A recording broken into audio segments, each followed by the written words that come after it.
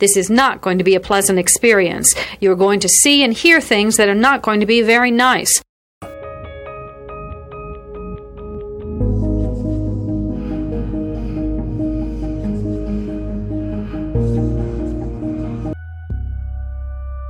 Experts divide serial killing into two general types, organized and disorganized. An organized killer brings everything he needs to complete the murder. A disorganized killer improvises. Begin.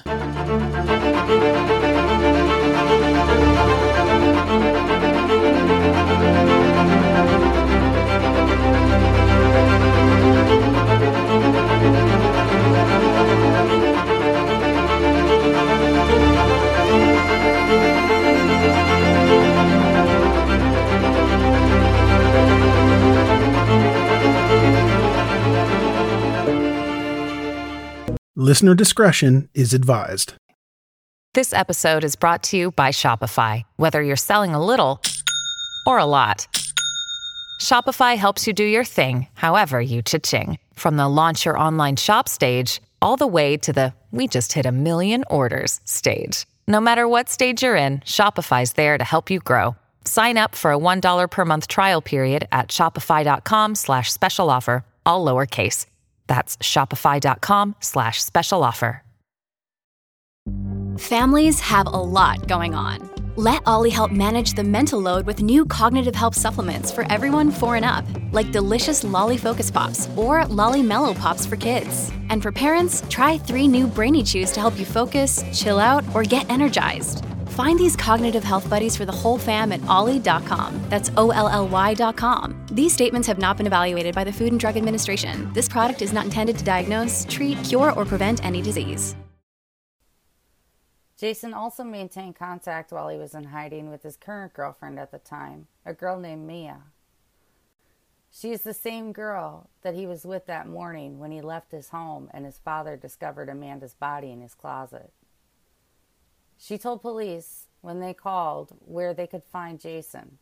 He was hiding at that shady motel. She knew that's where he was because in addition to the booty call that he made to his ex-girlfriend, he also had Mia over. Investigators decided to speak with Mia about her relationship with Jason. In that meeting, they found out some horrifying information.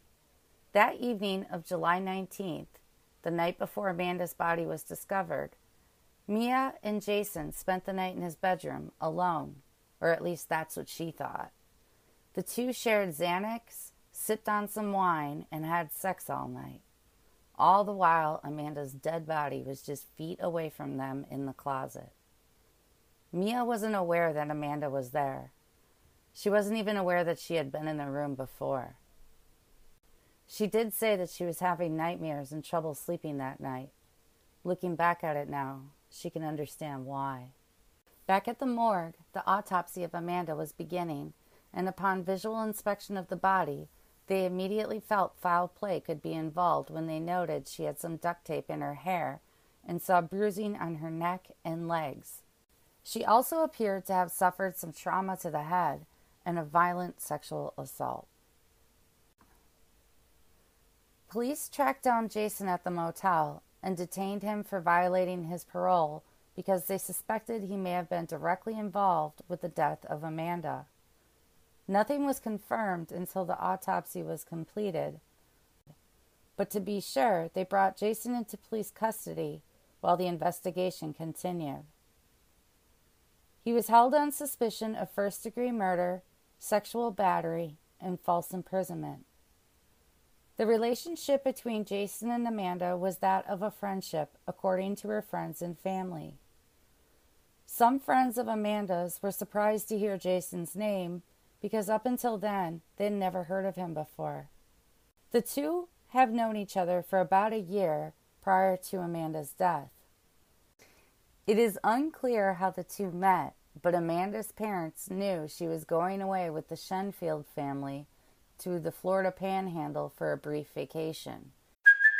Hey, Hey, it's Kaylee Cuoco for Priceline. Ready to go to your happy place for a happy price? Well, why didn't you say so? Just download the Priceline app right now and save up to 60% on hotels. So whether it's Cousin Kevin's Kazoo Concert in Kansas City, go Kevin, or Becky's Bachelorette Bash in Bermuda, you never have to miss a trip ever again. So download the Priceline app today. Your savings are waiting. Go to your happy place for a happy price. Go to your happy price, Priceline. And they were okay with it.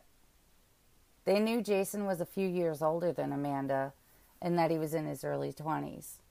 Toxicology reports came back along with the coroner's finding for cause of death. They ruled that Amanda had been beaten, strangled, and raped. She suffered some traumatic blows to the head with blunt force, along with hemorrhaging on her neck. Her blood tests revealed traces of cocaine, Xanax, and Ritalin in her system. She had also choked on her own vomit at the time of her death, and medical examiners determined that although she had vomited, because she wasn't conscious at the time, her gag reflexes didn't kick in, and the presence of vomit in her throat was a result of her not being able to clear her own airway because she wasn't even awake when she vomited. It is likely it happened after death or as a result of being strangled, and therefore her cause of death was strangulation and ruled a homicide. DNA evidence recovered from the scene revealed that both Jason and Amanda's were both present on the tape found in the garbage can, the belt found in the backpack, and in Amanda's underwear. In October of 2007, a Florida judge found that there was enough evidence to prove that Jason was in violation of his probation he was on from the robbery conviction of 2002 and very well may be directly responsible for the death and rape of Amanda. Due to that, he was sentenced to 15 years in prison. In a separate trial, he was still facing a murder conviction that an indictment handed down by the grand jury said they were seeking the death penalty. Before the murder trial could begin, Jason decided to change his initial plea of not guilty to guilty.